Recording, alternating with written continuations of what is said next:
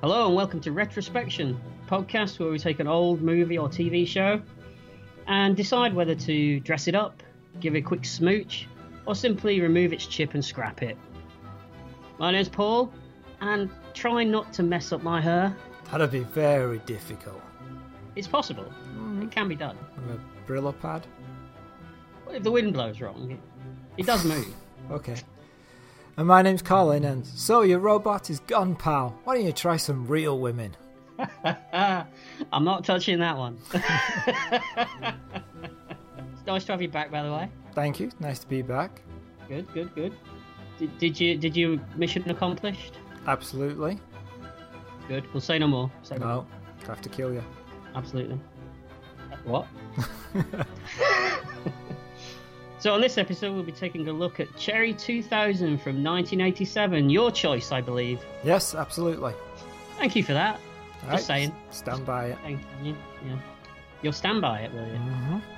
So don't give away too soon what you think. You already did. I didn't say anything. I just thanked you for. People can introducing. infer from what you said. No. I'm very mauve. Very mauve. Mauve. Yeah. All right. Bit purple, baby. Yeah, I'm not touching that one either. So the plot is, in 2017, a successful businessman travels to the ends of the earth to find that the perfect woman is always under his nose. So he hires a sexy renegade tracker to find an exact duplicate of his android wife. Mm. Sexy? Don't really get the opportunity to be sexy in the film, does she? No. Oh. No. Okay. So the film stars David Andrews as Sam Treadwell.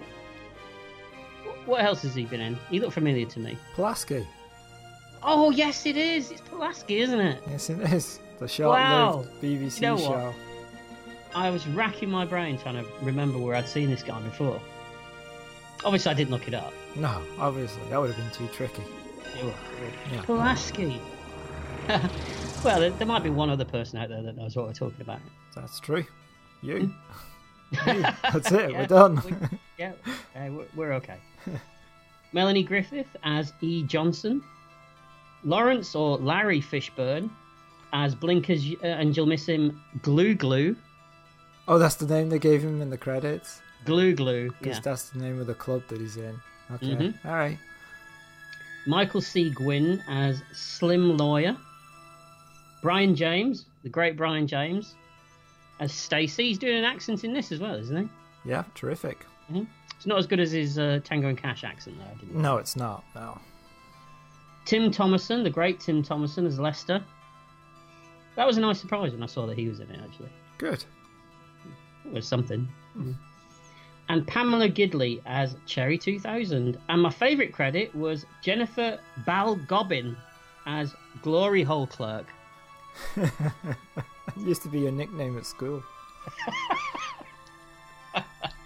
Don't give away all my secrets on it. So you missed out Harry Carey Jr. and Ben Johnson, both two stalwarts of the Western scene. Yeah, they're quite old in this, aren't they? Yes, but it was kind of nice to see them. Yeah, Ben Johnson I didn't even recognise. That's acting for you. The film was directed by Steve Jarrett? Yeah, How'd go you with pronounce that. it? I don't know. Go with that. What else did he do? I guess you didn't look that. He directed a bunch of TV, Nice. but he was also a producer on The Kindred, which is a really good vampire TV series. Okay. Don't roll your eyes at me. American Gothic.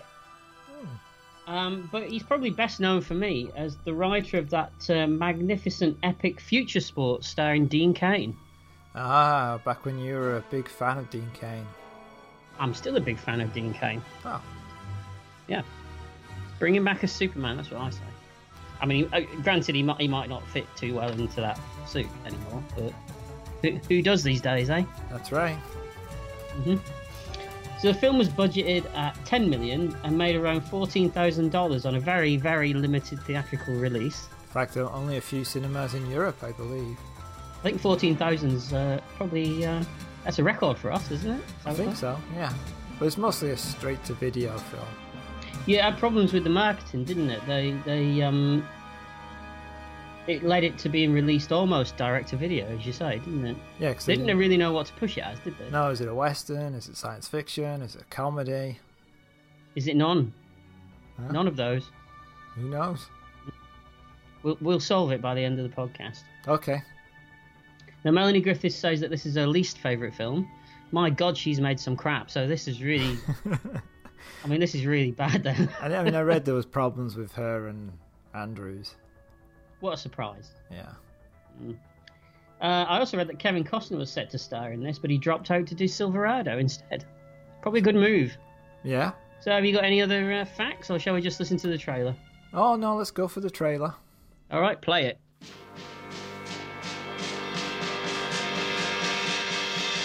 In the future, the world has survived. Romance has not. Right, so we'll say a dinner, complete sexual encounter, optional episode in the morning, right? I gotta run this past my own lawyer. Pleasure is strictly business.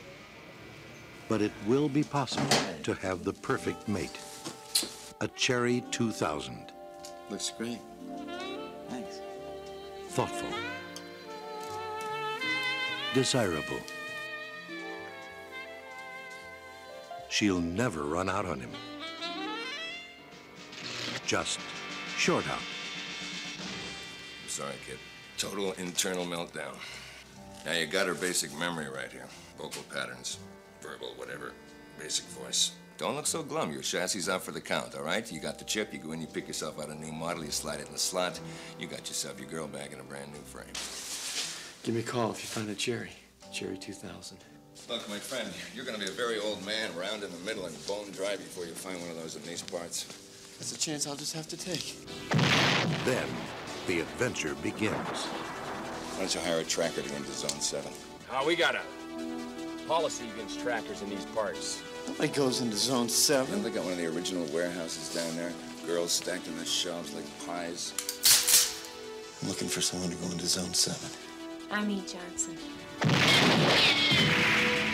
You're not gonna find anybody better than me, mister. I'm not a machine. Do you know where they keep these babies? We call it the graveyard. It is the worst place in the zone. Well, maybe I can get in there and find this thing, but I need somebody riding shotgun in order to make it out in one piece. I want you to chase those birds till they drop. If you think it's tough to meet the right people now, wait till you go looking for a Cherry 2000.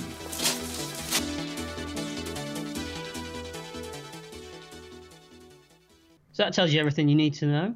Yeah, So shall we crack on? go for it. Okay, so we begin with what looked to me like a very shoestring style Bond opening credits. Oh, I said that. It's like soft porn meets Boris Binder. That pretty much is Morris Binder, though, isn't it? Yeah, pretty much. Yeah. So it is just a Bond opening.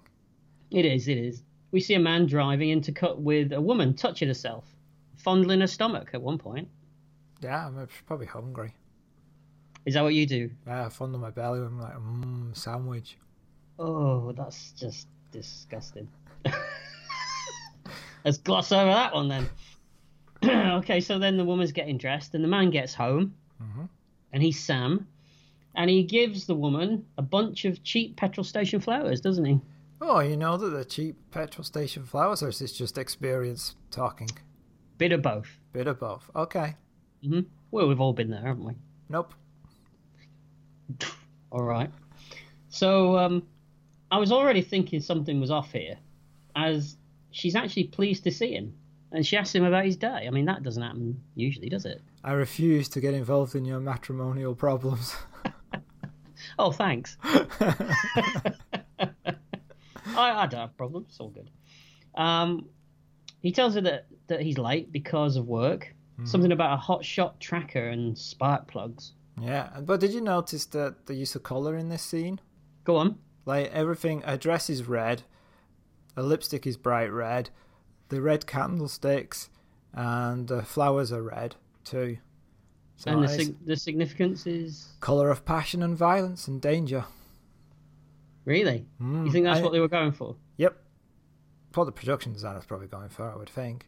But also, you notice the way that she gets rid of the flowers? No, what does she do? She just there's no like thought behind it whatsoever. She just takes them out and throws them to one side. So it's like there's no feeling from her for those flowers or the act of him giving them to her. Also, there's flowers already in there, so it must be something he does every day. Ah, right, because he's playing a role for himself, isn't he? Yeah, kind of. Yeah.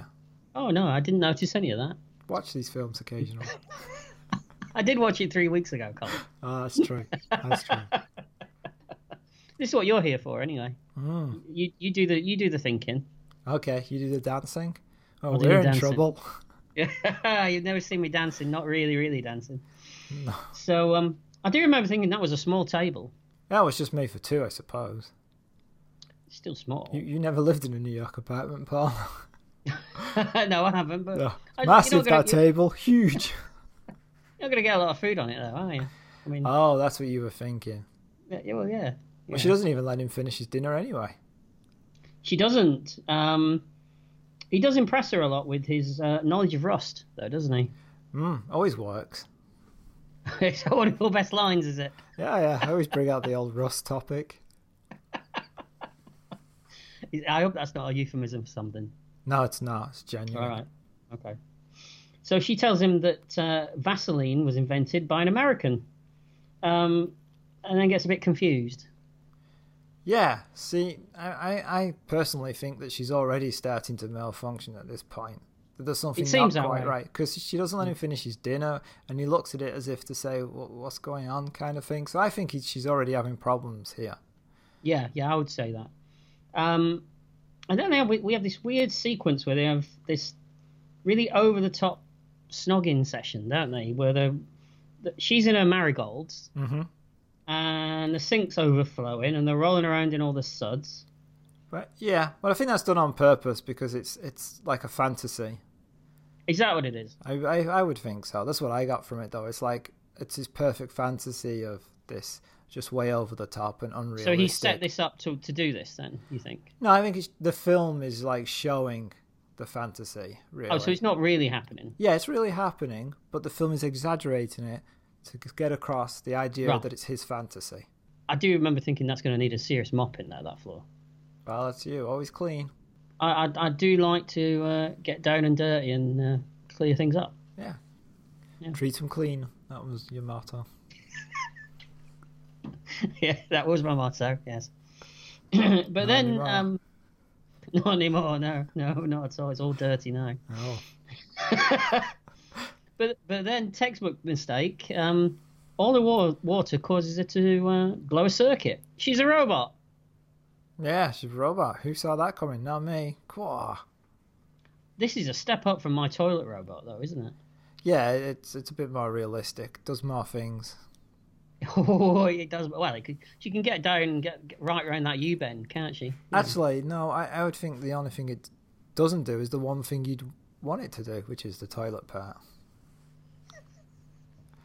Probably refuses to do that.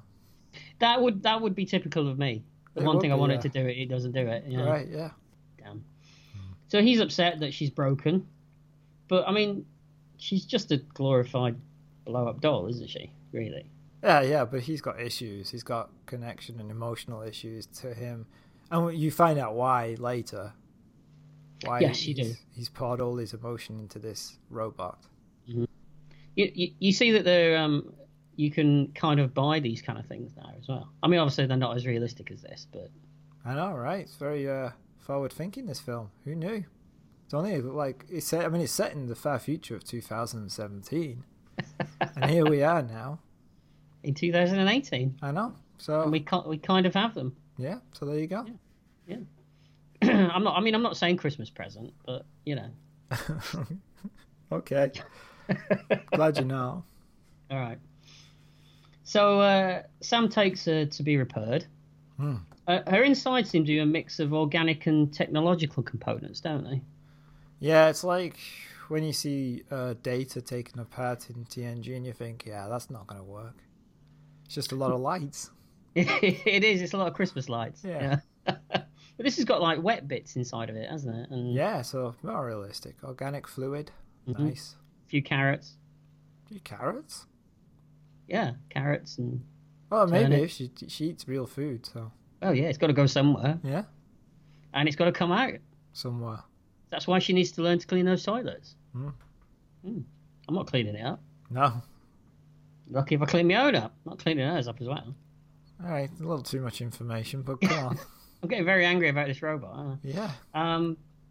So the tech guy says that she can't be fixed. She's too advanced, but she's also a thing of the past. So does that mean that because she was too advanced, they kind of scaled them back a little bit? Yeah, that sounds right to me. Mm-hmm. Too expensive to make. Yeah. So they remove her chip, which has her personality in it. A rare thing, he says. Yeah, because they don't do personalities. You notice all the robots in this film are female?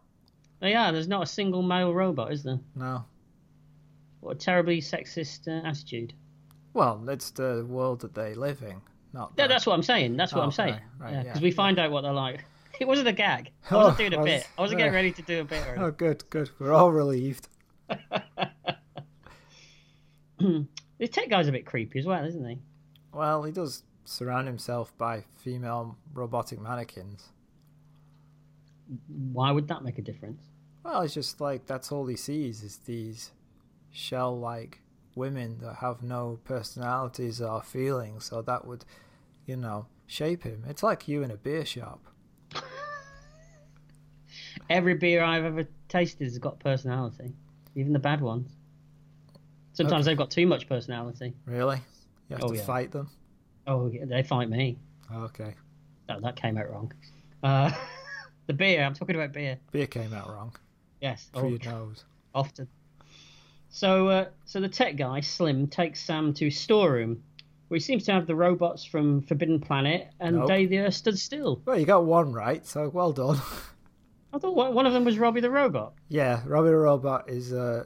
this one's the one from Lost in Space, which is not the same one as in Forbidden Planet. They're kind of the same one, though, aren't they? They're similar. They're very similar. Yeah. But Yeah. no. Get your facts right. It's a new world order in this podcast. Only facts. Well, I think you better find yourself a new co-host then, because you're going to be out of luck there. I tell you. All right. So they're moving on chairs that seem to be fixed to a platform. Mm-hmm. Shouldn't it be easier just to walk? I mean, they're not going that fast, are This they? is the future. We don't have to walk anymore. Right, okay. I mean, All right. you go to an airport and they got those moving platforms down the middle. You could just walk. But no. Yeah, but I stand on the moving platforms and walk on them at the same time. But the wrong direction. Because it makes you feel like you've got a superpower. Oh, does it? Yeah, you feel like the Flash, because you're walking at normal speed, but you're moving incredibly fast. It's funny because normally you feel like the Flasher. It's close. It's close. Give you that. Again, don't give away all my secrets. Okay. So Slim shows Sam a few new models, and one that doesn't have anything downstairs at all. But she can do your taxis like a wizard, apparently. Yeah. Jimmy Carr would need that. There's a few people that would need Likes that. making money disappear. Ooh. So- he's not going to be our friend, is he? Anymore. Because he's beating on our door. Oh, I hope not. It's one of his gags, I think, isn't it? I think so. But Slim thinks that Sam wants something with a little more spunk. It's just funny, really, because it'll have a lot more spunk. Yeah, don't even bother. Don't even bother, pal. Just stop right there. Skip to the next line. We know where you're going. I could see on your face you knew what I was doing there. All right. I knew you were going to do that when I saw the scene, let alone when you started this line. All right, moving on then. But Sam's not interested in any of this. He wants his cherry back. But once you've lost your cherry... You can never get it back. No. And we get a news report talking about how society shouldn't be throwing stuff away anymore. Yeah, because they're recycling mad. Everything's recycled. That's right. And we get a bit in a moment where I was kind of confused where we were for a second, but I'll explain when we get there. So Sam is in what looks like an 80s version of a futuristic shopping mall But it's actually a recycling centre. Yeah, and there's the Tannoy saying, like, the red zone is for magnesium only. Yeah, it sounded like an airplane gag, didn't it? Yeah, that's. I mean, I guess it's playing on that kind of thing. Because it's on that grand scale. Yeah. People seem to be pushing around random carts of stuff. Junk. And he bumps into two men that know him, one wearing a kind of 50s suit. And they tell him that they're going to the Glue Glue Club, but Sam's not interested. They want him to stop brooding and try some real women. So he reluctantly agrees to go with them. The performances in this film, they range from completely over the top to massively underplaying everything, don't they? Well, Andrews is subdued throughout most of the film, but I think that's done on purpose. You know, because he doesn't interact with real people. So I think that's generally it. Some of the other performances waver around a bit. They do. And we'll talk to Melanie Griffiths later when she gets into it. Yes. I don't think it's all her fault, personally, but... Oh, I bet it'll be interesting to know why you think that. So we go to the Glue Glue Club, which is it's all neon 80s lights. Yes. Looks like something from Miami Vice, doesn't it? Kind of, yeah. And it's like if the Star Wars Cantina only allowed people with big hair and face paint inside it, isn't it? It is, yeah, because that's what they've got. So there's a great line where someone says, if you stick your tongue in my client's mouth, I'm going to sue your ass off. Yeah, because basically everyone brings their lawyer with them to this dating club. And you can only date someone once you've gone through the lawyer and negotiated the deal for the night. Now, this is a really interesting part of the story in this. Yeah, I wish that they'd have gone into this a little bit more. It's a commoditization of sex, basically, and love and relationships. You know, everyone does a lawyer, and you can only date someone. And people bring demo tapes of the performance that you're supposed to look at. Yes, because at one point I'm pretty sure they're watching Pornhub at the bar, aren't they? Yeah, and it's a demo tape, so you can watch the performance and whether you want to be with them. I mean, it's a very interesting idea, and you can kind of see that this is where people might end up going at some point. Yeah, I mean, there's some nice world building in this first part of the film. There is. It's just a shame that they don't keep it up. Is that a gag? No, but you can take it as one if you want. It was pretty good, really, wasn't it, off the cuff like that? No. So, there's a woman shows him her homemade porn. Yeah. And she wants to see his, but he says that his card has expired and he's got nothing to show her in return. That's right, and then she treats him like he's some kind of freak. Yeah. When, you know... I mean, there is a way around it. What's that? You just flop it out, don't you? You think that'll work? Well, it's never worked for me yet, but... All right, keep trying. So we meet a very young, skinny Larry Fishburne. Yeah, that's right. That's how he's credited. And he seems to be brokering a sex deal between one of Sam's friends and a woman. Right. Sam just seems to be bored by all of this, and he goes home, doesn't he? Yeah, because he's an old-fashioned kind of guy. That's what I mean. He doesn't go anywhere. No. It's a really interesting bit. Oh, well, doesn't go anywhere. I think it's trying to point out that he's not just some kind of weirdo. It's the society around him that's driven him to do this. Yeah, but there's a different there's a whole other movie here, isn't there? I think. Yeah, well, I didn't pay my $2.99 at Blockbusters to watch that one. Oh, $2.99. Big spender, you, eh? Rich boy, bought it when it came out. Wow, all right. Didn't wait for when it dropped to $1.50 then. No. You go to that new release wall. Okay. That's right. That's where it was in 1987. Blockbusters. You miss them, don't you? No. You used to work for them, didn't you? Let's move on. Okay. So Sam goes home and he puts Cherry's chip into a tape recorder thing. Yeah. And he lays... Player. Very similar to the little iPods that we have now. And it's very similar, yeah. Yeah. And he lays next to a lifeless body and he remembers everything that we've just seen happen in the last 10 minutes. Yeah, but then there's a scene where I don't know what you call him, the robot repairman or whatever it is, tells him about a tracker who can help him go get a cherry from the Zone 7, but we never actually saw that. That's the thing. It just cuts from him laying on the bed straight to him having this conversation with this Slim character. Yeah, because I'm watching it and I'm thinking, wait, did I step out for make a cup of tea during that scene? Because I don't remember that. Do you know what? I thought exactly the same thing, and I rewound it just to see whether I'd missed a bit.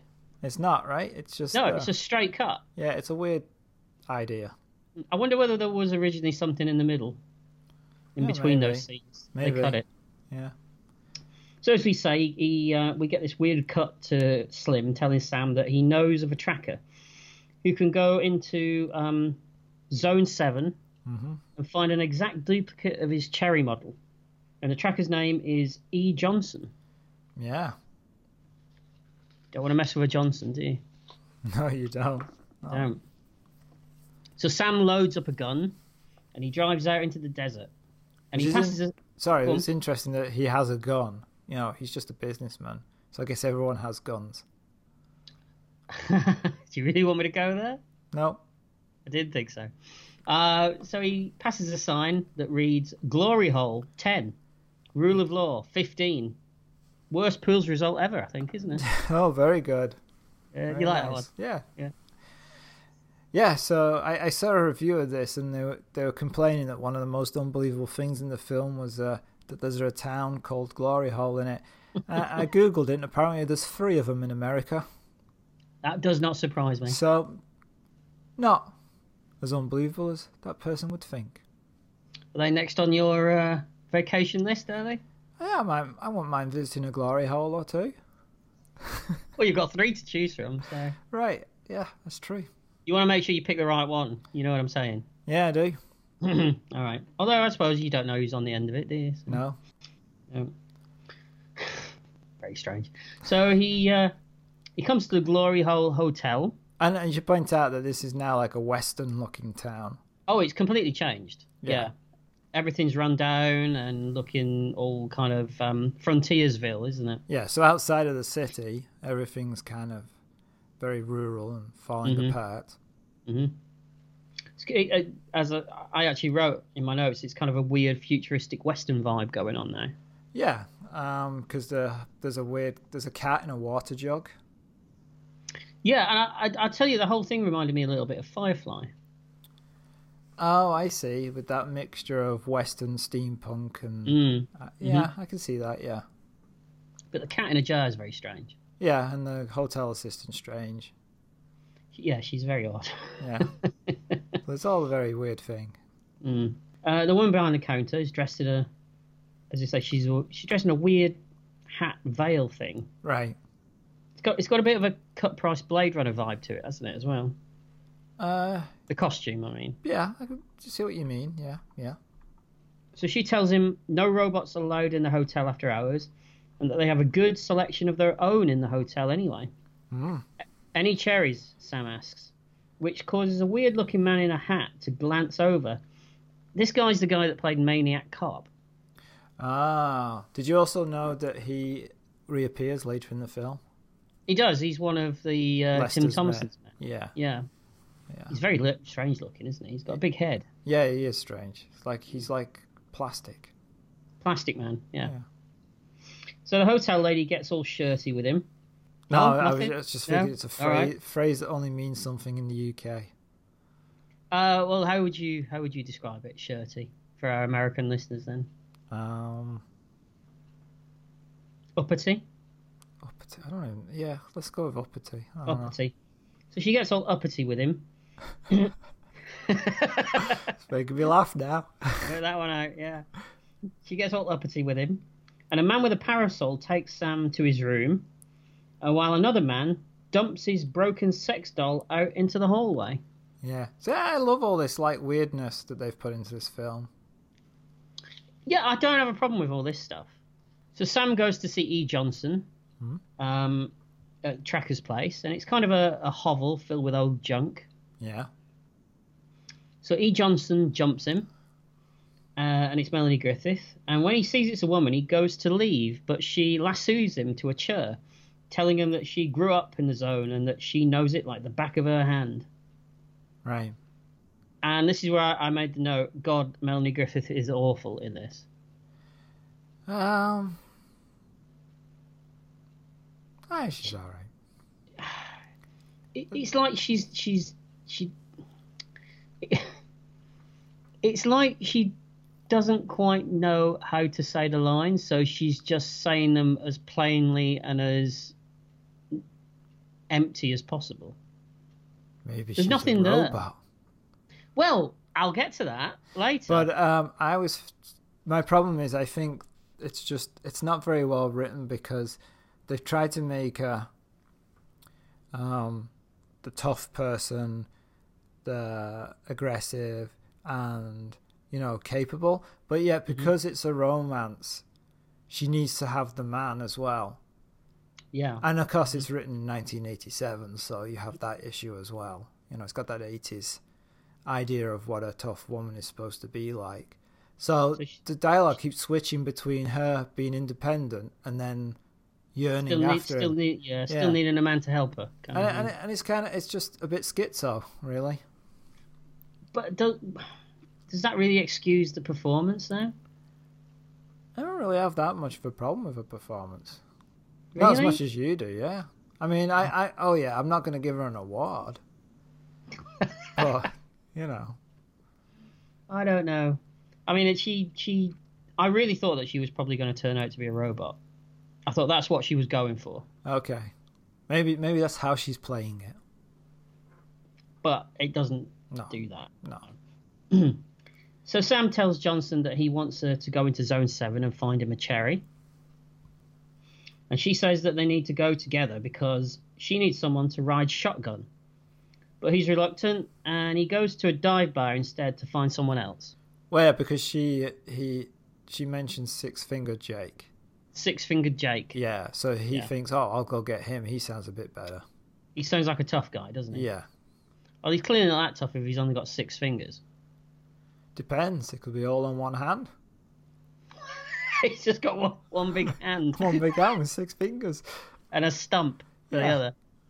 Yeah. That would be a scary guy. Yeah, that would be, right? So, don't judge. Especially if he bit the fingers off himself on the other hand. Yeah, and spat him at the person who was threatening him. That would be scary. Yeah, see? I wouldn't mess with him then. No, you're right. So this bar is like one of those Western bars where the music stops when you enter. Yeah, we're really pushing the Western motif. Yeah. Again, I haven't got a problem with any of this. He says that he's looking for a tracker named Six-Fingered Jake, as we say, and apparently Lester killed Jake a while ago. Yeah, he's dead. Now, also, did you notice that he orders a rum and a crawler? Mm-hmm. Which is a type of donut. Right, I know what a crawler is. Right, so everybody in this bar, if you notice, they're eating donuts. I didn't notice that everyone else was eating donuts, I have to say. Even the guy he meets in a bit offers him a beer and a donut. And the guy next to him is eating a donut. It's my kind of place. Yeah, no, beer and donuts. It sounds pretty good. It does sound excellent, actually. Yeah. What do you think they're going for there? Just quirkiness, then? Oh, yeah, I think so. Yeah, everything's very superficial, and so, like, the donut is kind of like a fast food, and it's easy to eat. And I guess so, yeah. And bad for you. And bad for you, yeah. Mm-hmm. So we should say that they mentioned Lester. Lester's going to turn out to be a bad guy. Yeah. If there is such a thing as a bad guy in this movie, he's the bad guy. It's just a lot of misunderstood people. Keep telling yourself that, Colin. So the bartender seems to be wearing a rain mac and a school cap. Yeah. Okay. All right. What? You didn't seem to be too bothered when you used to wear that. I never wore a school cap. But the Mac. Oh, yeah, I will. I've had the odd Mac or two, But, yeah, Big Mac. I've had a few of those, yeah. So Sam meets Stacy, played by Brian James, the great Brian James, and his friend Earl. Yeah. They're desperados. They are very desperado. They are. And Earl apparently he's deaf. Apparently. Who's deaf?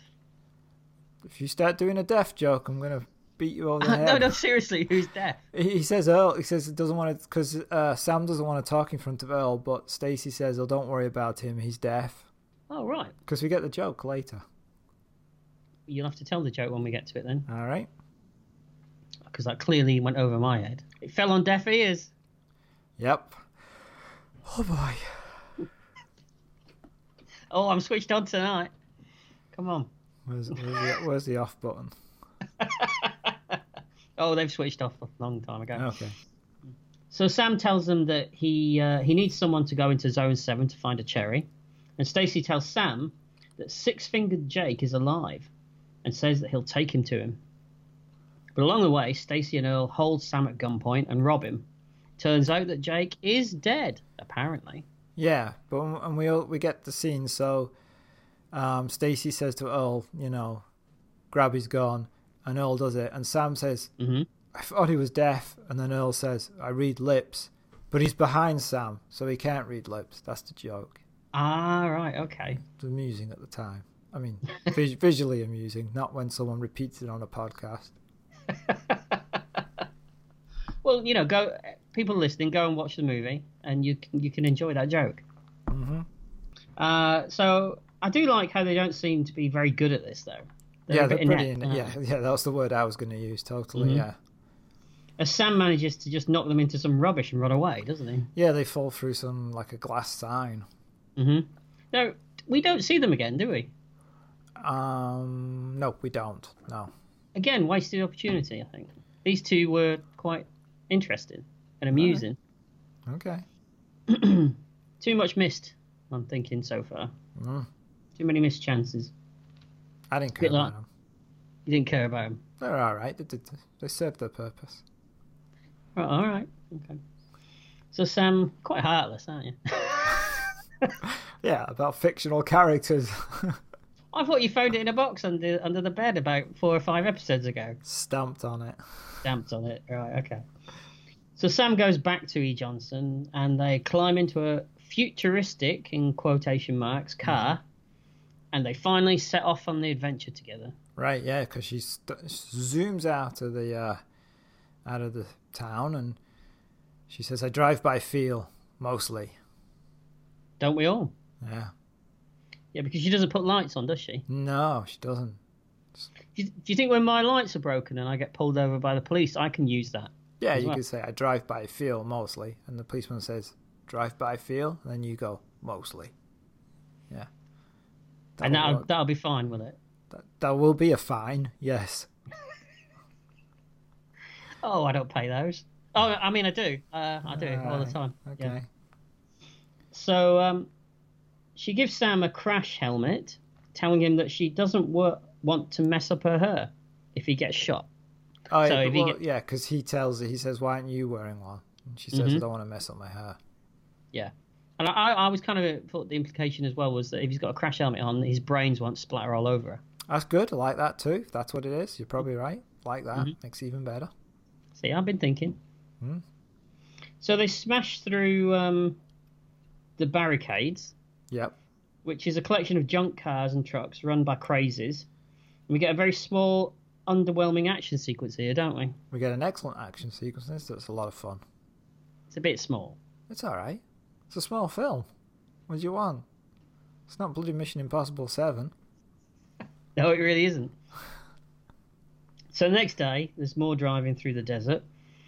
And they stop at a disused, it's some kind of like silo, isn't it? Yeah, and they travel by dark only, by the way. Yeah, they do, yeah.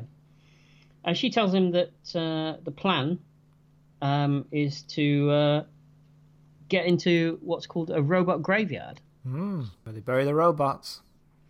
You made it sound tasty. I always love a robot graveyard. So Johnson takes a nap in the car while Sam goes for a wander. And time passes. Did you like that? Time passes. Well, it does. Yeah. Oh, it does. Poetic, Paul. Poetic. So I used to put that in my stories. Time passes. Oh, so you can move from one scene to the next. Time passes. Yeah. So it amused me. So. Don't shake your head at me. So Sam uses his little tape player, and he has some more walk down the old wank bank, doesn't he? Yep, has some little bit of nostalgia, I'd rather call it. You could call it that if you like. Okay. Yeah, and then Johnson sees him, She's Yeah, kind of, she's kind of can hear it annoyed all, by it. Yeah, she's annoyed by it because, what a loser. She looks disgusted almost, doesn't she? Yeah, well, you would be, wouldn't you? Sado. All right. Rein it in a bit. We're stepping on very shaky ground here, so just watch your step. All right. So suddenly there's a noise. It's an explosion, and Sam. Sorry, I thought it was Sam. Very good. Yes. Puff of smoke. Yeah. Sam wanders to the edge of a cliff where, in the distance, he sees a few vehicles with smoke billowing out of them and a scream. Yeah. The scream isn't billowing out of the vehicles. Sounded like it was. It did. I just thought I'd better clarify that. Okay. So suddenly a tyre rolls down and hits him, knocks him over the edge. Yeah, that's great. Did she roll the tyre? Yep. Just to knock him down so he can't be seen by the idiots across the other thing because he stood up. Well, luckily there's a ledge on the other side. She knew that. You think? Yeah, she's a tracker. All right, so she knows the whole of this place like the back of her hand, as she said. Then. Yeah. Right. Okay. All right. Okay, I'll go with that. So they take cover behind some more old tyres, and Johnson joins them and pulls out her binoculars. So Lester, who she says is judge, jury, and executioner out here in the zone, yep, seems to be out with his gang, accosting the travellers in the distance. Yeah, throwing him off the cliff and driving his car off it. That's it. They put the travellers' van into drive, and they force it down the edge of the cliff, and it explodes. Thank you. You're welcome. I didn't know we were doing sound effects now as well. Occasionally. All right. When you least expect it. Oh, I look forward to that. Well, you won't because it'd be when you least expect it. I could, yeah, but you can still look forward to it, can't you? I guess. I just won't know when to expect it. Right. All right. That's how it works. Okay. So Sam and Johnson get back onto the road, and they need to go around Leicester, which is going to add more time to their journey. Oh. More time with E. Johnson's Melanie Griffith, or Melanie Griffith's E. Johnson. What? Oh, fun. Who, when she married Don Johnson, would have become Melanie Johnson. That's very true. How strange weird. is that? Yeah. It's serendipity, isn't it? I didn't see that one. No, I just wondered whether I'd used the right word. I was waiting for you to tell me I'd used it in the wrong context. Sounded again. perfectly fine to me. All right, that's good. Whew, that was lucky. So they stop, and they see a crane in the distance. A big crane. well described. Yeah. You know the kind of cranes I mean, don't you? Yes. Big and craney. Big craney thing. Yeah. So jumping back into the car, she tells him to buckle up. More barricades, he asks. This ain't nothing like the barricades, she says. She's right. She is right. So one of Lester's men spots them, and he radios Lester. And we see Tim Thomason. Who's Lester? Yeah, who you have a thing for. Oh, I do love me a bit of Jack Death. Okay. Mm-hmm. You got to admit it. It's a great film, isn't it? Terrific. Trancers, I'm talking about.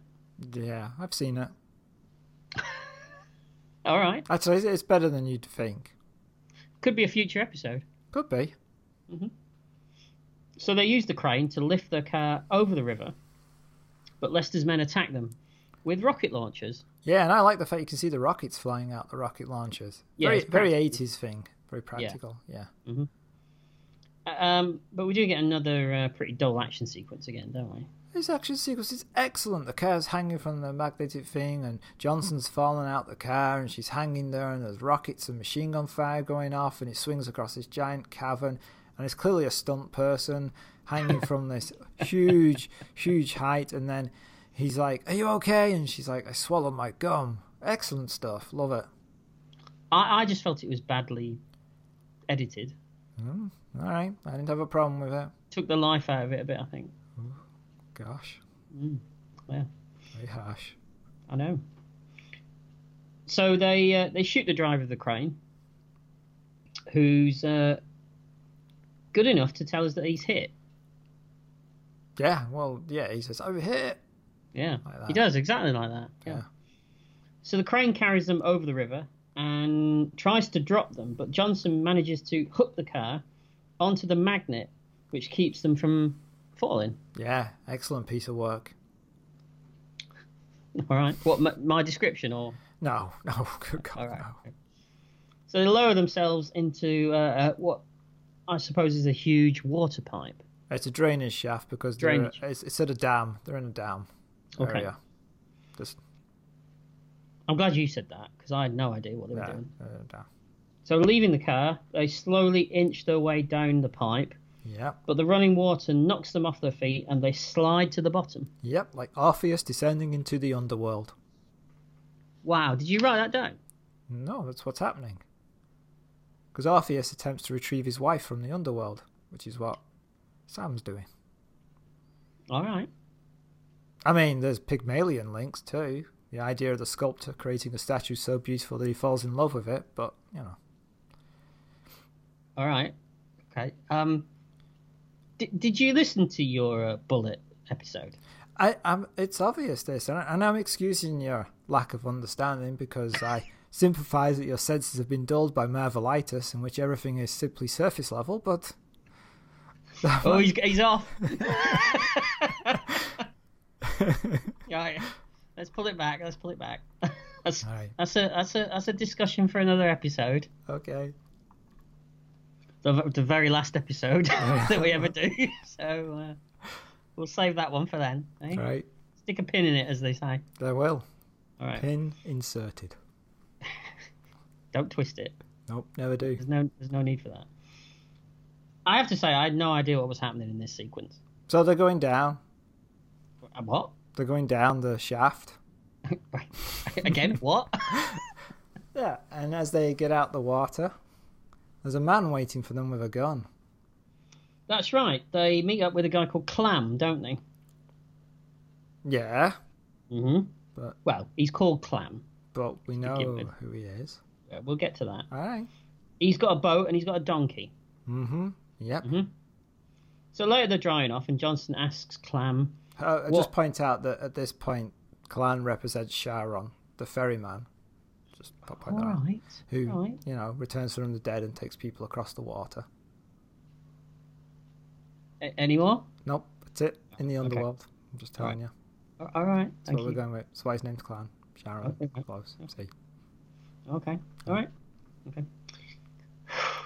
So Johnson asks Clam what women are like in the big town.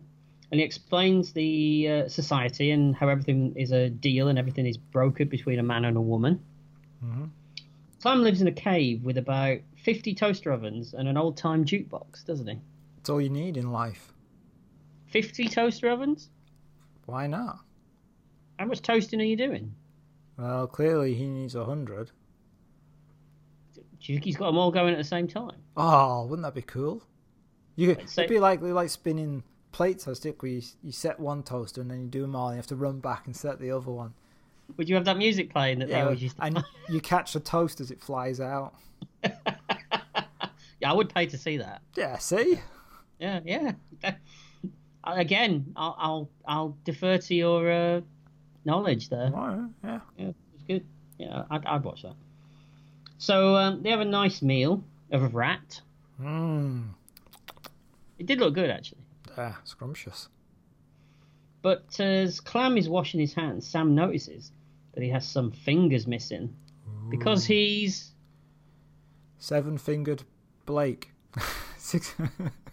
He's six-fingered Jake. He's six-fingered Jake. Yeah. And as you said, it's apparently played by Ben Johnson. Yes, and then Eric says to him, I thought you were dead. Nobody's retired. Yeah, which, by the way... refers to the John Wayne film Big Jake, because throughout that film people say to him, I thought you were dead, and he has to say no, just resting or something. He always comes back with. So it's a callback to that, which Harry Carey, who later plays Snappy Tom in this film, was in Big Jake. Cool, you've really been at your big book of facts, haven't you? I've eaten it. Well, don't clam up on me. No. So there's a lot of all this playing with the Western motifs and actors and callbacks to other films all the time. Yeah, I quite like that. So, as you say, it turns out he's just retired, and Johnson tells Jake that they're looking for a new sex robot for Sam, and they kind of like sort of laugh and joke about him, don't they? Well, you would, wouldn't you? I was very offended, actually. Oh, yeah. Offended you and your sex robot? Well, I haven't got one, obviously. I'm waiting for Christmas to come. Yeah, I call it Lefty. Lefty.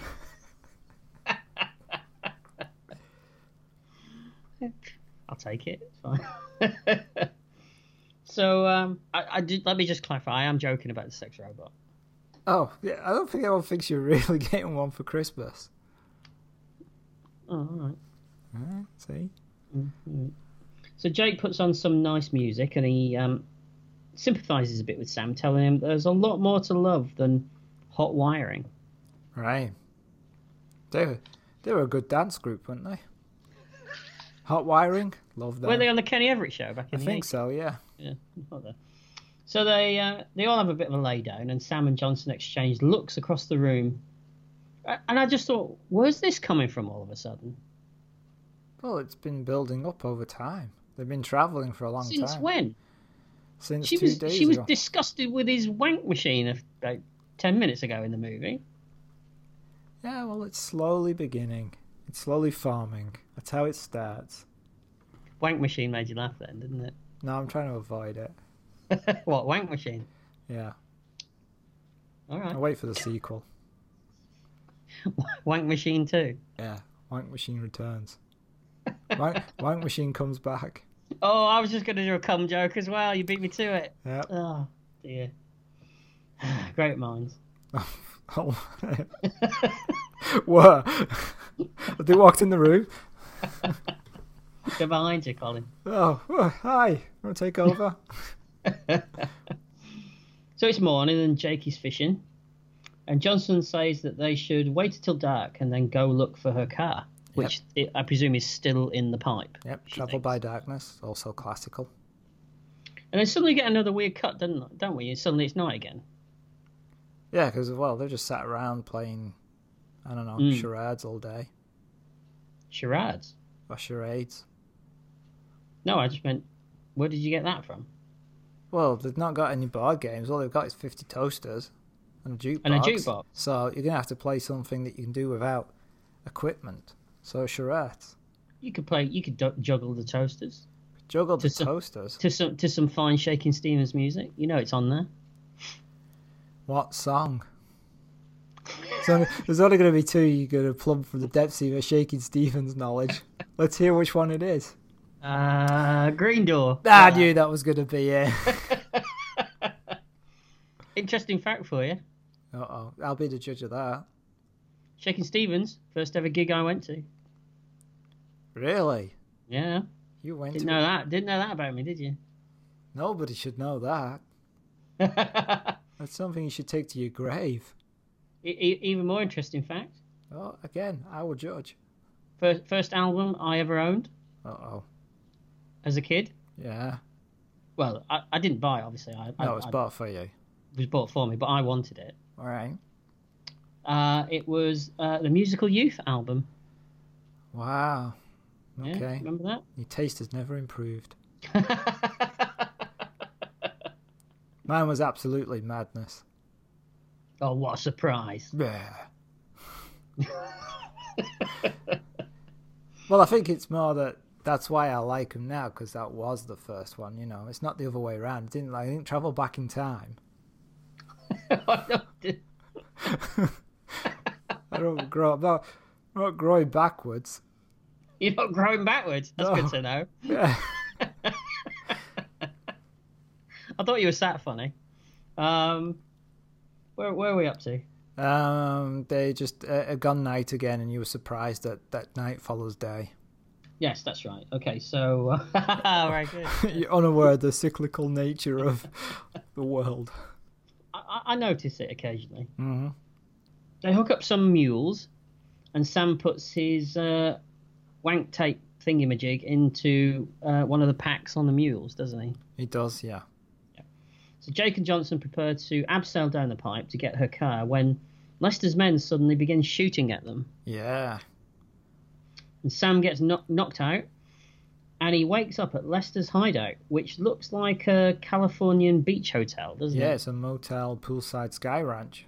It is. It's very 60s looking, isn't it? And everyone's dressed in holiday gear. Yeah, like they're all having a good time. Yeah.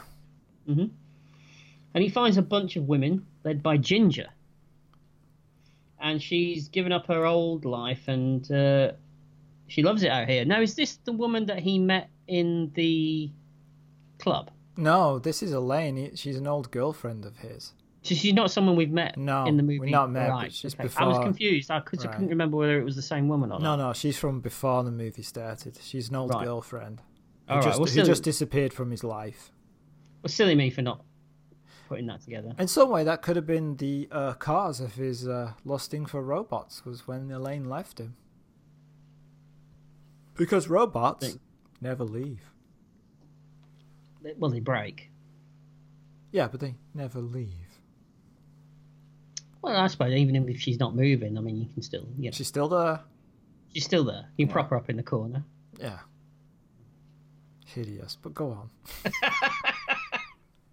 You were panicking then. You didn't know where I was going with that, did you? No, I knew where you were going. Yeah, so Lester turns up, and he's got Johnson's car with him. So he's dug it out of the pipe. Yeah. Sam meets Lester, who's clearly crazy. Oh, absolutely. He's a nut. I like it. Complete nut, yeah. Yeah, it's a good performance, I have to say. They've captured a lost traveller named Skeet. Yeah, I would say it's like Lester's sucked up all the energy from all the other actors. Oh, yeah. He's now pouring it out. He is one of my favourite 80s and 90s B-movie actors, though, Tim Thomerson.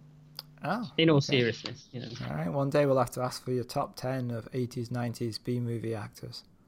Yes. Yes. Not now, though. All right, because I can give it to you. No, it's okay.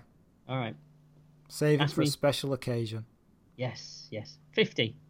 We'll hit when you're 50. Yeah. When I'm 50. Yeah. Next year. Still that long away. That's all right.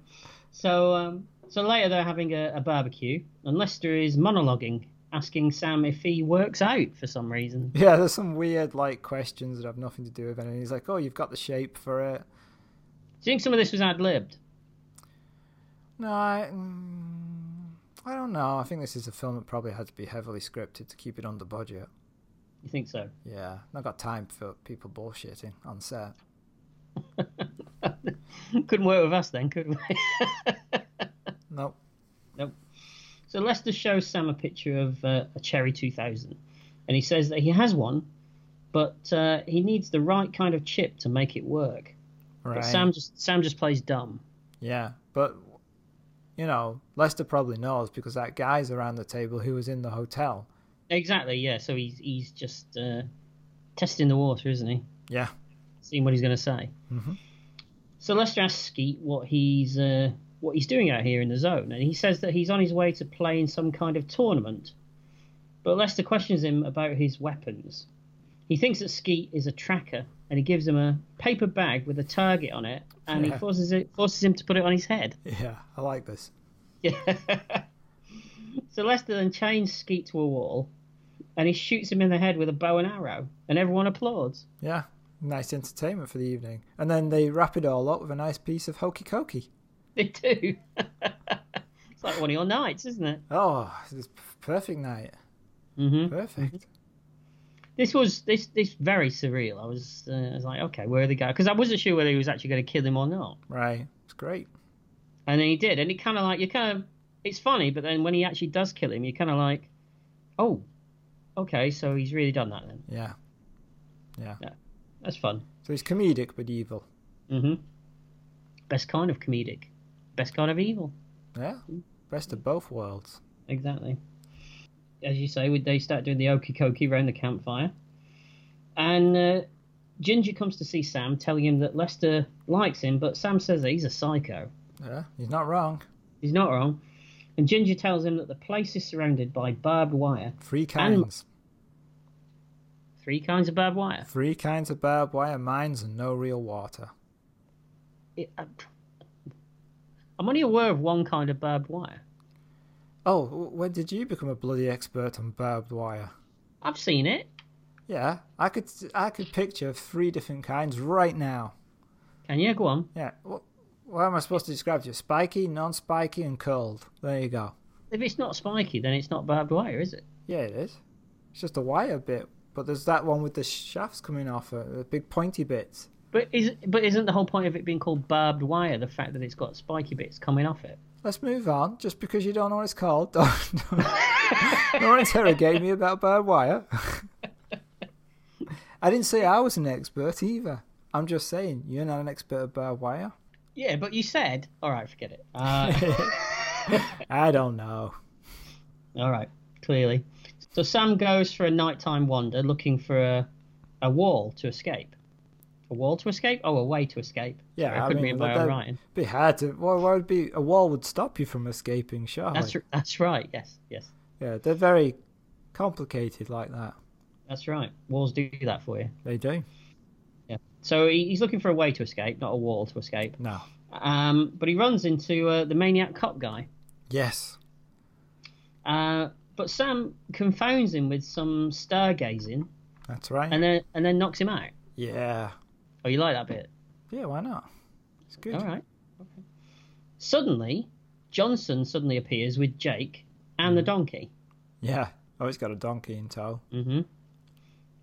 Is that right? Mm-hmm. Got one right now. Where is it? Under the table? No, it's being an ass. It's over there somewhere.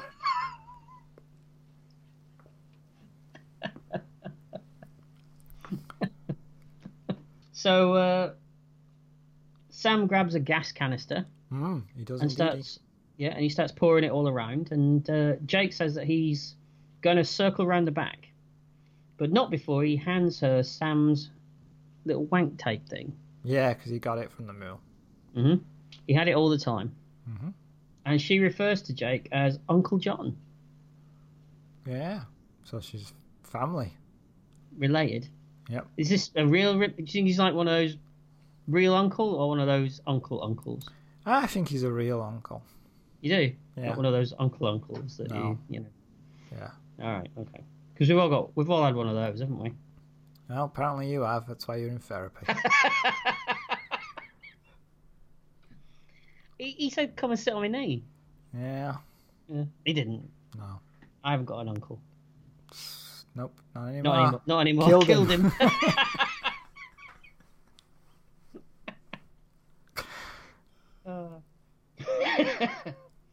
So there's explosions and Sam and Johnson escape in the car, and then suddenly it's morning, and Lester is surveying. Confused by that, were you?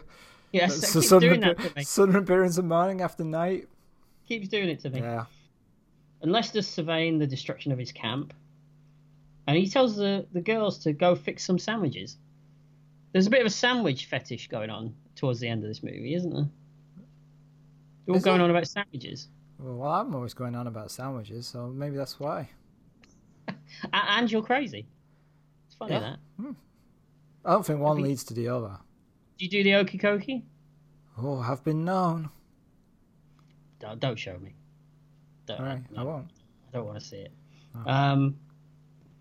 So in the car, Sam is a little bit forlorn about losing Cherry's chip because he doesn't know that they've still got it. And later, Johnson is sleeping as Sam's driving now. Yeah. And don't forget that Sam says that a cherry without a chip is just a toaster. That is very true. Yeah, we've seen 50 toasters. A lot of toasters. Very good. Which toasters? What do they make? Toasted sandwiches. Just pointing out. Okay. All right. But he's distracted by ogling her a bit, isn't he? Ogling? Yeah, he's giving her the eye. Ogling. Not ogling. All right, ogling. Oh, ogling. Okay. Ogling. Ogre. And he crashes. It's like a small ogre. He's an ogreling. Gets all hairy and horny. Yeah, well, he is. Part of that. Yeah. That's why he's on this mission. But he crashes the car into a wall. Yeah, he does. So they get out, and Sam asks if she's okay. Mm-hmm. we do get a weird moment where they're suddenly in love with each other, and there's all kissing and pouting and moaning. It's passion, Paul. You remember passion? Do you remember passion? Yeah, a long time ago when you were young and you had it for somebody. I did what for somebody? You had it, the passion. Oh right, okay. I'm thinking. Yeah. You ever seen the ending of Ice Cold in Alex? Yes. Yeah, you know when he's sitting there and he gets that beer and it's like got that little. Yes, I've had. I have had it. Okay. I have had Okay. It, yeah. All right. Yes. Got it. Yeah. No, it's coming back to me now. Good. I still get that passion. Yeah, a nice cold beer. So strange. So I was like a little bit confused by this. Yeah, you get confused by passion. Well, it comes out of nowhere. But it doesn't. You said it came out of nowhere earlier on in the film when they had that little look at each other. You can't keep saying it's coming out of nowhere when it keeps happening throughout the film. Yeah, but there's. And it's a film that's 80 whatever minutes long, so. Well, yeah, I suppose I don't want it to be any longer. You don't want it to be an actual week. Oh God, no! Real time, do you? So. Talking about it is long enough. All right, I'll give you that. So as they roll around on the hood of the car, his little wank tape thing is in her back pocket, and it goes off. Goes off, all right. It does, and suddenly Sam is back to his usual self, annoyed that she'd lied to him about having the chip all the time. It's another woman that's let him down. All right. That's, first Elaine, then society itself, and now Johnson let him down. It's bad when a Johnson lets you down. I wouldn't know. So Lester's gang turn up in a truck, but Johnson takes them out. A nice dinner, good wine, more flowers. Well, someone throws a grenade. Yeah. And Sam heroically dives on it and throws it back, blowing up the truck. Yeah. Nice bit of stunt work. Excellently done. All right, if you say so. So now they're back to their usual antagonistic selves, Johnson and Sam.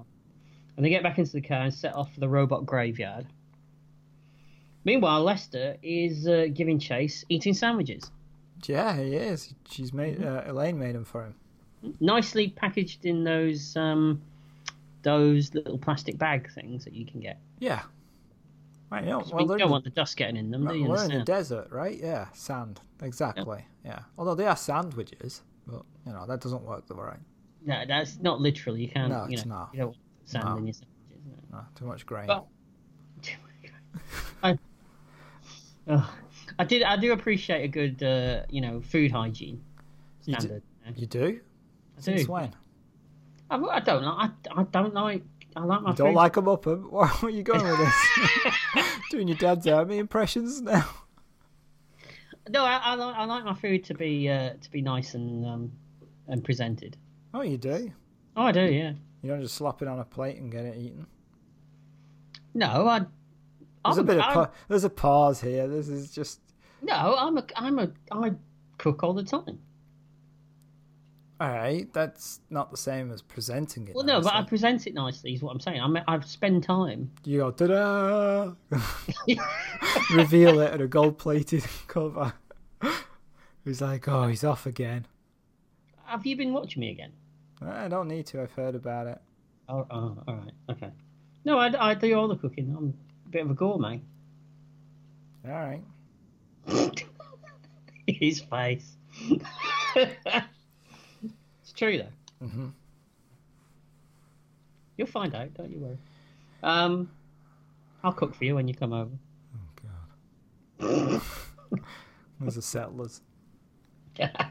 Bring them with you. Okay. They seldom here. You'll be all right. All right, cool. So Johnson and Sam reach a collection of huts and shacks, and one sign reads, "Brothel and gas." Yeah, two go together. They do. You want to make sure you go to the brothel before you have the gas. Yeah, that would work better. Yeah.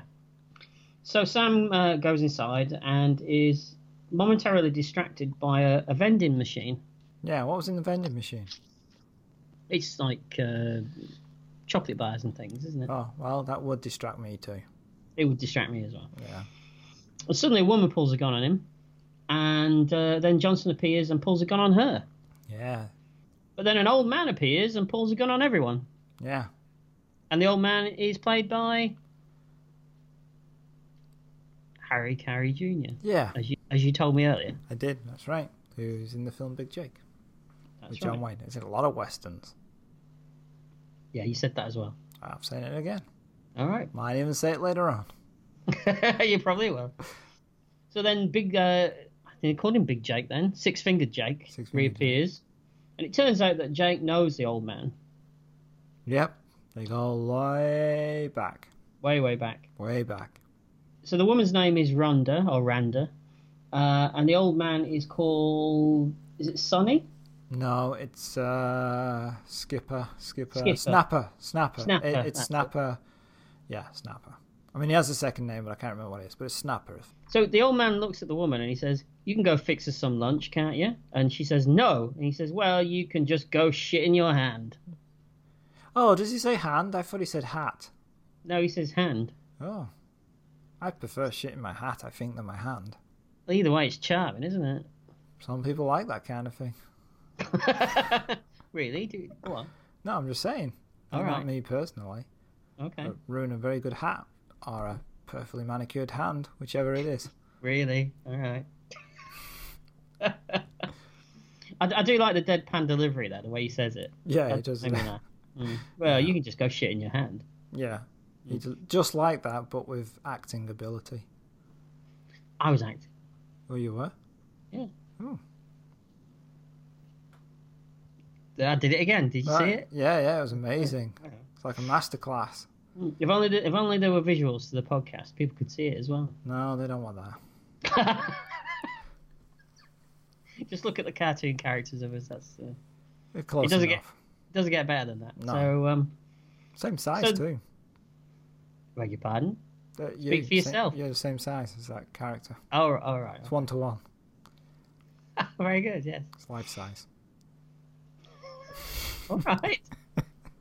So they go find a plane, and Johnson wants to fly it into the robot graveyard, but Sam hates that idea. And Lester calls Snappy on the radio, and Rhonda gives the game away. Yeah, she dobs them in. She does. Now, Johnson is fixing up the plane, but Sam doesn't think that she can do it. And Sam and Jake have a bit of a philosophical conversation about death and wind. Yeah. Very similar to brothel and gas. It is. You go to the brothel, you get the gas, and then you die and you get wind. Why don't you get wind and then die? I guess you could. Yeah, the gases come out, don't they, I suppose? That's true. Yeah. That's cheery, isn't it? So... Always uplifting here. I know. What? I don't know what you're doing under that table. Uplifting. Fair enough. Johnson gets in the plane, and they get it going, but Snappy and Rhonda distract them with macaroni and cheese. Yeah, a big slopping pile of it.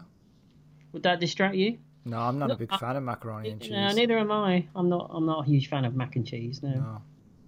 Bit too sloppy for me. Well, oh yeah, because you're all about the presentation, I forgot. That's right. Yes, see, I'm glad you're paying attention. So Lester's gang arrive, and Rhonda shoots Jake in the back. She has a gun secreted in her oven glove. Don't we all? I actually do. The things I've got inside my oven gloves, you wouldn't believe it. No, I would. I really would. Fair enough. So Johnson and Sam escape in the plane. And I wrote in brackets underneath, God, this is so flat. No, I'm enjoying it at this point. I'm glad you are. Jake's dead. I mean, you shouldn't be so harsh on yourself. You're doing a good job. It's okay. Oh, Thank you. I always look for praise. I know. I don't get it. In the wrong places. I know. Oh, yes. Trust me. Jake's dead. And that line is delivered so well with so much grief from Melanie Griffith that, I bought it completely. She doesn't say Jake's dead. Yeah, she does. No, she doesn't. She doesn't know. Sam tells her. Okay, well, she's in the plane. She didn't see anything, so Sam says Jake's dead, and she starts to cry. All right, you do that then. Okay, so as they're flying away, Sam tells Johnson that Jake is dead, and she starts to cry. Yeah, and it's not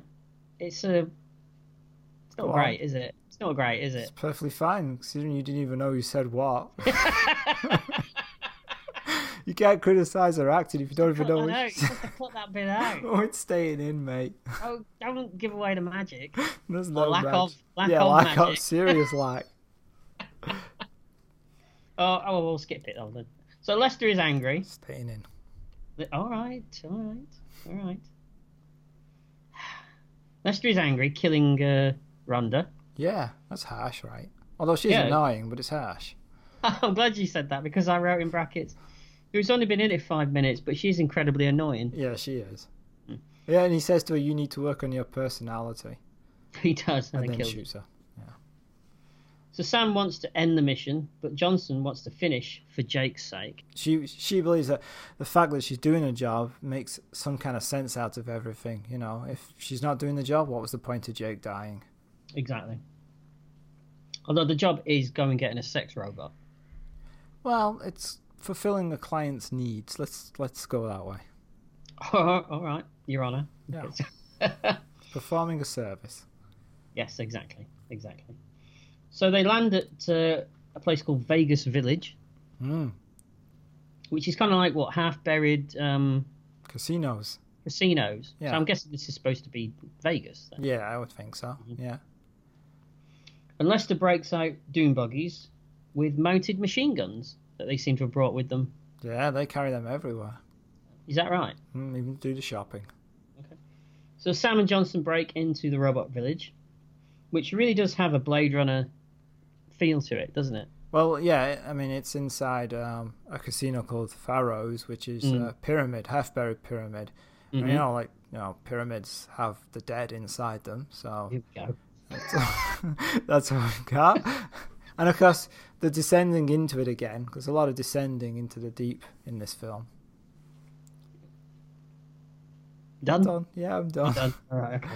Yeah. Also, by the way, no, just as a side, the fact that these cherry robots are stored in this casino, it points out that they were really designed for nothing more than pleasure robots. They weren't they weren't designed to be wives or companions. Mm-hmm. They were just designed for pleasure. Yes, because he's going to realise that soon, isn't he? Well, he realises a lot more than that, but yes, on the surface level. Well, yeah, I mean that's where I work. I live there, don't I? You do, yeah. Mm-hmm. Okay, so we're rapidly approaching the end. Mm-hmm. Yeah, a little too quick for my liking, but okay. For your liking, that's unusual, isn't it? Yeah, but don't stop. Keep going. Don't change it. So, it is kind of like a morgue for sex robots, isn't it? Yeah, I mean, are we up to the point where they find him? Yeah, well, Lester and his gang arrive, and Sam finds his cherry model, and he puts the chip in.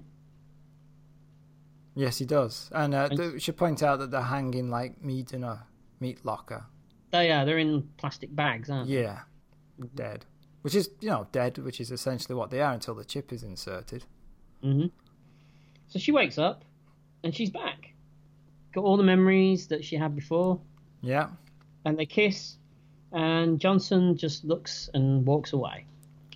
That's right. And outside, like, Lester's getting ready, and I like that where he says to his gang, be friendly, but firm. Don't break anything. And then he looks at one of them and says, especially you. Yeah, I know. Because they go in and go crazy anyway. Mm-hmm. They shoot everything up, so they're not paying him any attention. No, it was a good line. So the lights come on, and the three of them make a run for it as a firefight breaks out. Yeah. And is it meant to be amusing how Cherry is so sort of blasé about all the bullets flying around? Like, well, she doesn't really notice it, does she? Well, she says, I'd really rather be watching this on TV. Is it supposed to be amusing, though? I guess it's a little amusing. It's also, she's just a a robot that's not used to this kind of behavior. It's not programmed into her, and she's not got human reactions. So how else is she going to respond to it? I just wasn't sure whether the director was going for laughs or whether... I think he was. Okay, all right. So they managed to kill a lot of Lester's men. And Lester himself gets shot, but he doesn't die. He's still alive. Yeah. And so our heroes get back into the plane. And just as Lester climbs onto the roof of one of the buildings, but they're struggling to take off with 3 people on board. And Johnson offers to jump out to lessen the load of the plane, but Sam won't let her. No, but she does. Started to care about her. Yeah, but she jumps out anyway. She does. He gets off the ground and they fly away, but Sam looks around and sees that Johnson has already jumped out. Yes. Yeah. So Lester orders his men to go and get her. And Johnson takes cover behind, I think she's behind some cars or something, is she? Yeah. She's pinned down by fire. And Cherry tells Sam that she loves him. And he's wrestling with a decision before he swings the plane back around. So Sam lands and he tells Cherry to go get him a Pepsi. Yeah, and I love that it's specifically a Pepsi. You know, something sugary, shallow, and commercial. Well, we're not getting any free Pepsi, are we? No, I didn't even know it's still a thing. But yeah, I just love that. It's not like go get a drink; it's go get a Pepsi. It's, you know. It's empty. Yeah. Yeah. So she goes to get a Pepsi, and when she gets out, he taxis the plane over to where Johnson is, and he picks her up, and they fly away, leaving Cherry behind. That's right. And she says, "What about her? She's the whole point." And he turns and says, "She's just a robot." So Jake died for absolutely nothing, or did he? Because Sam has found a connection to his humanity again. Yeah, and Johnson has found something to care about. Yeah, so there's stuff here. Yeah. Also, Lester finally dies. No sandwich for Lester. He does. So they fly over the building, and Lester somehow manages to lasso himself to the undercarriage. Yeah. Always the worst kind of lasso. Yeah. You don't want to be there. And he swings beneath them before he face plants into the bosom of a statue, doesn't he? On top of a casino. Yeah. And our heroes fly away, and Ginger sits beside Cherry and hands her a sandwich. Yeah. And as they fly off into the distance, Sam and Johnson kiss. Yeah. And that's the end of Cherry 2000. Excellent. So what did you think of Cherry 2000? Well, like we don't know. There's certainly a good germ of an idea in this movie. A future where human relationships are reduced to contracts. Even, I suppose, a one-night stand comes with clauses and red tape, and I want more of that. Not in real life, obviously. I mean, in the movie. In the movie. I'd like to see more of that. But unfortunately, that idea comes in a movie that's just a bit of a mess, I felt. Okay. It just seemed all over the place at times, and almost like they were just making it up as they were going along. Really? There wasn't enough Brian Jones. There wasn't enough Tim Thomerson. David Andrews is fine, but my God, Melanie Griffith, she's bad. Yeah, you didn't like her, did you?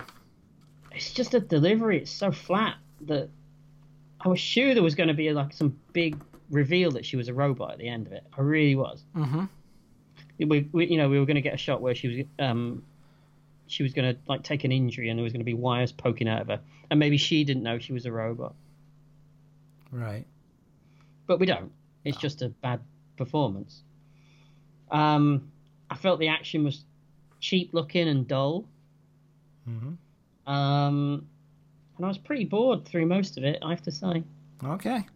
So I like the idea, but the execution left a lot to be desired. So it's, unfortunately, I'm afraid, Colin, it's a definite no from me. All right. Okay. Well, you said that the film has a germ of a good idea, and I'm afraid that germ has me infected. Because the film explores the idea that what you want is not necessarily what you need, that choosing somebody that challenges you is better, than selecting somebody that is compliant. And I like the idea that to find love, these people have to descend into a hellish landscape. Paul, real love hurts. I'm aware of that. I do know that. That is something I know. I like its new wave style of production design with its genre-bending tones. Is it a western, a comedy, science fiction? Who knows? Orion didn't.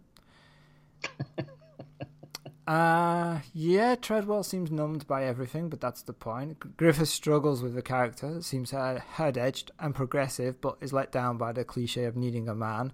I mean, it's 80s idea of what an independent woman is, and that's the fault of its era. But I think when you kept saying, oh, this came out the blue about the relationship, I think that's more to do with the fact there's definitely a lack of chemistry between the two leads. Mm-hmm. And I agree the world building in the city is far more interesting than the rural settings, even though they have their own idiosyncrasies too. Yeah, I just would have preferred more of that. Yeah, but personally I wasn't bored at any point, and I enjoy this film. I find it fun. I like the little things in it. I like the nods to the past. So for me, it's a hit. Oh, that was I think that's probably one of our first proper disagreements on something that we've done. Yeah. I mean, you have to be wrong occasionally, don't you? So you say. Yeah. Well, that's it for this episode of Retrospection. If you've enjoyed Blatherings, then please rate and review us. If you want to contact us, then you can email us at retrospection@email.com. You can find us on Twitter at Retrospecky, and we're on Facebook. And we've also got a Spotify playlist where you can listen to a selection of the music from the shows and the movies that we've covered so far. And we'd also like to say thank you to our current Patreons. And if anyone else out there would like to donate to the show to help us out, then please check out our Patreon page. So, Colin, what are we doing next time? Oh, I believe we are returning to the Swamp Thing. Oh. Yeah. With a certain Miss Stacey Sheridan. Oh, yeah. Yep. Oh, he's gone. We've lost him. Starring Heather Locklear. Yeah. Yeah. I mean, yeah. Yeah. And Dick Durock. Yeah. He's in it too, yeah, apparently. Yeah, so hopefully you'll be able to redeem yourself in our next episode and get the answer correct. Oh, is that how it works? I didn't realise I was being graded on every episode. Well, you've been alright so far. It's only this one you've got it wrong. Fair enough. I'll take that on board. So join us again next time for Return of the Swamp Thing. Yeah, excellent. Yeah, so thank you very much for listening. Bye. Bye.